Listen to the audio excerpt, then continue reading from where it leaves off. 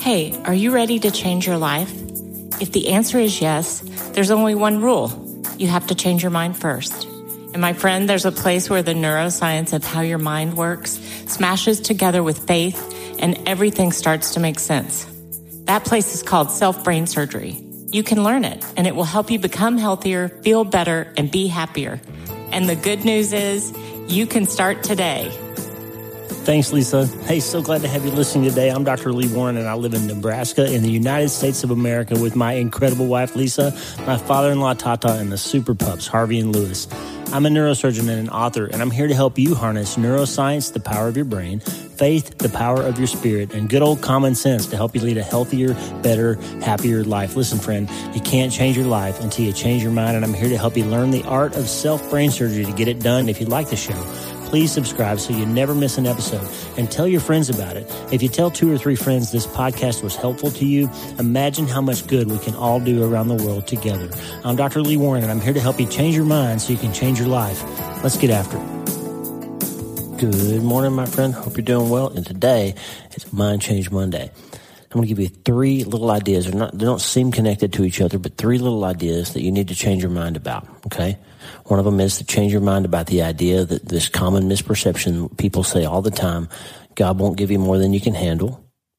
It turns out to be false, but that's good news. Number 2, a little idea about redemption and what it means to actually know that you've been redeemed. You don't have to carry the shame and guilt and fear and anxiety of the past and mistakes and that you're not good enough and all those things. You've been redeemed. There's a good reason to know. And the last one, that when you have a burden that seems impossible to carry, God will carry it for you. We'll get back to neuroscience late this week, but this is an idea, 3 ideas you need to change your mind about. And since it's Mind Change Monday, it's a good decision for today.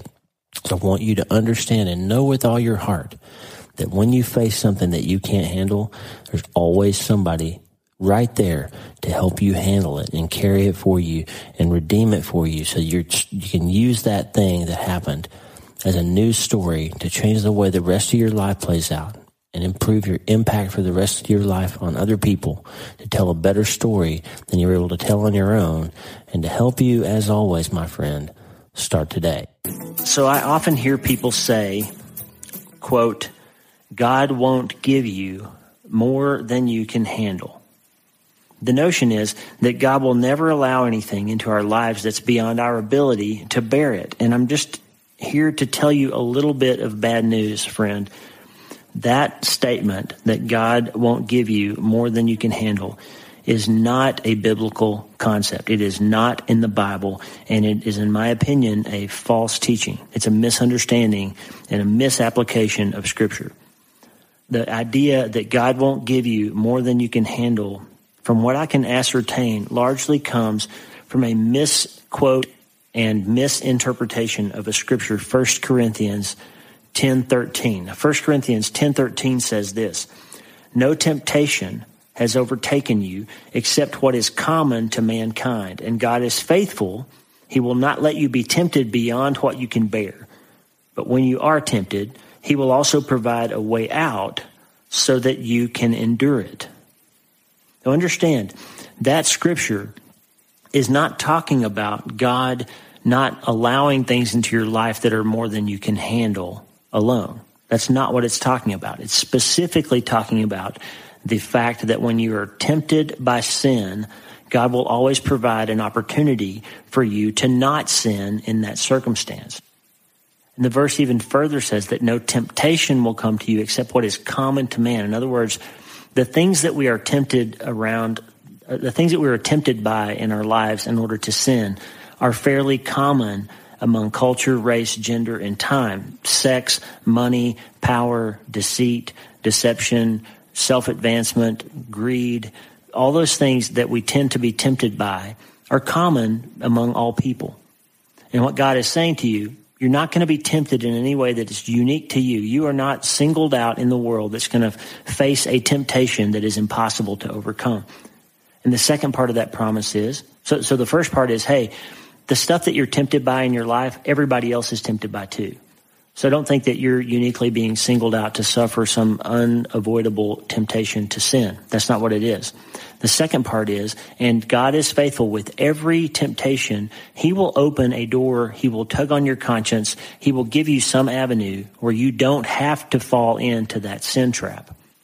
If you're meeting somebody in a hotel to do something that you ought not to be doing with that person, there's going to be a moment.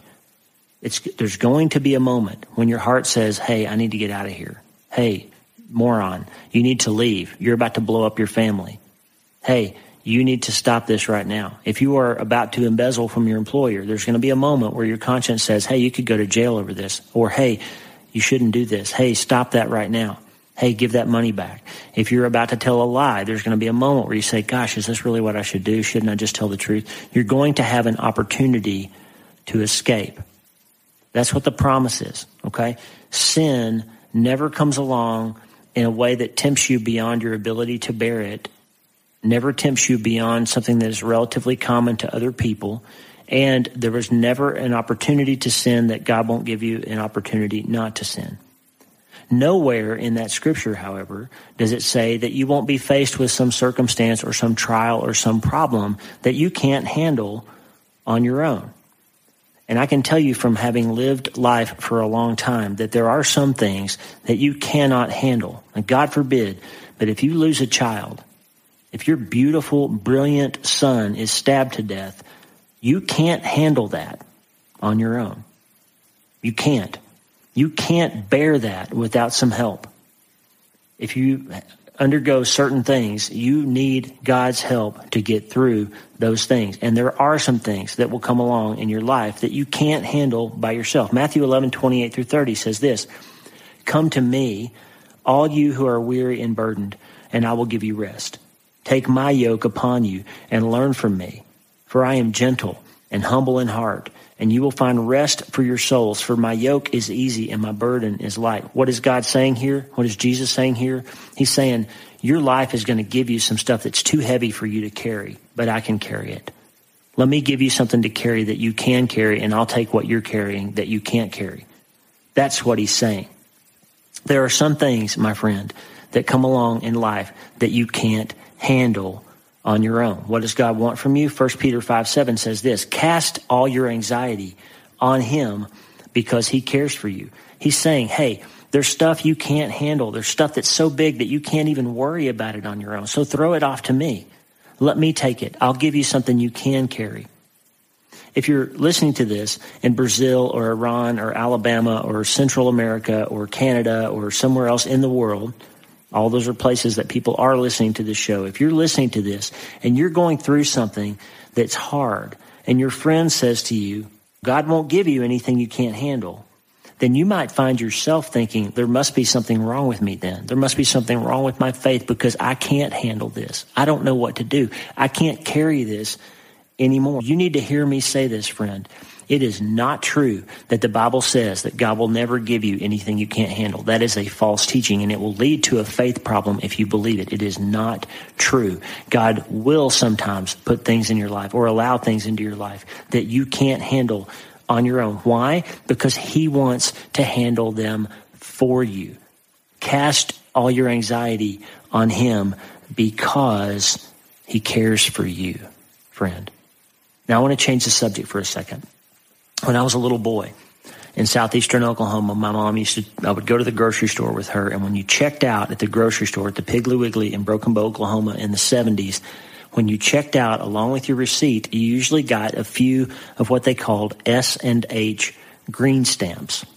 I don't know if you remember green stamps or if they had them in your part of the world when you were a kid, or if you're a lot younger than me, they probably didn't even make them anymore. So from the research I can do, the Sperry and Hamilton company, S&H, stopped making the green stamp program available to retailers in the late 1980s, so this doesn't exist anymore. But what green stamps were, basically, is Sperry and Hamilton would go buy stuff from retailers, furniture, tools, toys, junk, basically stuff, and then they would go to grocery stores and retail stores and they would sell these stamps. And basically, they sold the stamps for more than it cost them to buy the stuff. And then as a loyalty program for the grocery stores to get better customers, or more customers, I should say, they would give you rewards. Now we call them reward points, and we often get reward points when we shop. But back then you got physical green stamps, and you would take these green stamps and you would lick them and stick them in a book. And when you filled up a book, you could go down to what they called the Redemption Center, and you could trade those green stamps in for the stuff that Sperry and Hamilton had purchased, whether it might be a new tool or a mop or a vacuum cleaner or a toy or some clothing or some silverware or something. There was this whole little, usually a trailer, full of this stuff that you could trade your green stamps in for. You could redeem them. It was called the Redemption Center. And I'm talking about green stamps today because I want to read you a verse, Isaiah 44:22. God says this, I have swept away your offenses like a cloud, your sins like the morning mist. Return to me, for I have redeemed you. And just think about that for a second. Now, when I was a boy, one of my jobs that my mom would give me would be to take all the green stamps and tear them out and lick them and put them in the book. And it was a nasty process because the gum on the back of the green stamps had a taste that wasn't pleasant, and your fingers got sticky, and they would stick to the green stamps, and your tongue would get sore and get distasteful because of all the goo and the glue on the back of those stamps. It was an arduous process of doing something in order to be able to redeem those things for something else. Here in Isaiah, we have God saying, I have swept away your offenses like a cloud. Okay, friend, there's stuff in your life, there's stuff in my life that when God tries to deal with it, it doesn't taste very good. I've told lies. I've been dishonest before. I've made bad decisions. I've made poor financial decisions. I've had trouble in my life in different ways, and so have you. And when God tries to clean that up and tries to put it in the book so he can redeem it, it costs him something. It's arduous, and it doesn't taste very good, and it's not very easy for him. And when he redeems it, he's done that by shedding the blood of his son who never sinned. So God says, I have redeemed you. I've done this thing for you. When I was a kid and we wanted to redeem the green stamps, we had to do the work. But God says, I've done that for you. I have redeemed you. So I'm telling you that because I want you to think about the idea that there's a reason why God will allow things into your life that you can't handle. And it's because he wants you to come to the realization. He wants you to come to a locked gate or an insurmountable obstacle where you recognize that you can't get through this life on your own. Where you've got to get to a place where you say, Lord, you got to take this from me because I can't carry it anymore. You've got to lift this because I can't lift it. You've got to redeem this because I can't. And God's saying, you don't have to do anything except surrender and let me have it. You don't have to lick the stamps. I've already done that. You don't have to redeem it in the trailer because I did it on the cross. And you don't have to worry about this thing that you can't handle because I can handle it. Now, the last thought is about my book, I've Seen the End of You. Now, I wrote this book, I've Seen the End of You, a neurosurgeon's look at faith, doubt, and the things we think we know. And part of the metaphor is when I look at a scan and I see the brain tumor and I think I know what's going to happen over the course of that patient's life because I've seen that tumor so many times before. I think I know when the radiation and chemotherapy are going to come and when your hair is going to fall out and when you're ultimately going to have a tumor recurrence. And I think I know when you're going to die. Let me just tell you something. There is somebody who actually has seen the end of you. And it's not Lee Warren because I'm not always right. Read the book and you'll see that. But when God says, I've seen the end of you, he knows it. He knows what he's talking about. In Isaiah 46:10, God says, I make known the end from the beginning, from ancient times what is still to come. I say, my purpose will stand, and I will do all that I please. Friend, God has seen the end of you. And I'm not saying that in a negative way. That should actually comfort you. Why? Why should it comfort you? Because God says, even though he knows the end, he's also promised to be there all the way through. The same chapter, Isaiah 46, up in verse 4, God says this, even to your old age and gray hairs, I am he. I am he who will sustain you. I have made you, and I will carry you. I will sustain you, and I will rescue you. And that, my friend, is great comfort to a man who lost a son when he was 44. Because I can tell you that I'm carrying that As much as I've tried to get God to lift it, there are days, Sunday was Mitch's birthday, February 9th, would have been his 26th birthday. And I am still very much carrying the weight of having lost my son. And God says, you know what, Lee? When you're an old man, you're still going to be sad about losing your son, and I'm going to be there to carry you. I'm going to sustain you, and I'm going to rescue you from that. And that's great comfort, my friend. Here's how this all ties together, friend. God will absolutely give you more than you can handle, because he wants you to come to the place in your life where you run into a locked gate, an insurmountable obstacle, something you cannot carry or get around, overcome, or get through on your own. And of all people, I recently heard an interview with Kobe Bryant. After he passed away, there were a lot of people were posting things about him. And one of the things that I saw, I didn't know much about Kobe Bryant except that he was a great basketball player. And I remembered that he had been through a really public difficulty with his marriage when he frankly had made some mistakes. And ultimately, I think he reconciled that. But apparently, he also was a Christian who basically found his way again in the days and months after that public shaming that he went through. And what Kobe Bryant said, and he said it to Stephen A. on an ESPN live interview, he said something to the effect of, when you need to pick up the cross and it's too heavy for you, and God picks it up and carries it for you, that's when you know that you can't make it in your life without God. So take it from Kobe Bryant. Even if you can't take it from me, there is going to come a time when something happens in your life that you can't handle without some external power, without some help from God. You are going to run into something that you can't handle.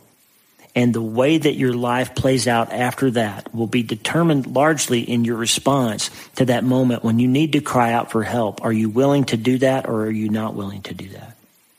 I am thankful, and God will make you come to a place where you have to recognize that he will take it from you. He took it from me, and I'm super grateful for that. And I want you to be too. I want you to come to the place where you're grateful that he bothered to do that sticky, distasteful, messy work to redeem you, to fill that book up with all the stuff from your life. Even though he'd seen the beginning, he'd seen the end of it from the beginning. Even though he knew how yucky that process can be sometimes of taking the stuff out of our lives that doesn't belong there and lifting that stuff away from us that we can't carry on our own. Even though that's a hard process, praise be to God, we don't have to do it on our own. He's done it for us. I want us to be grateful that God was willing to take that process on himself, to lift those burdens from us and redeem us.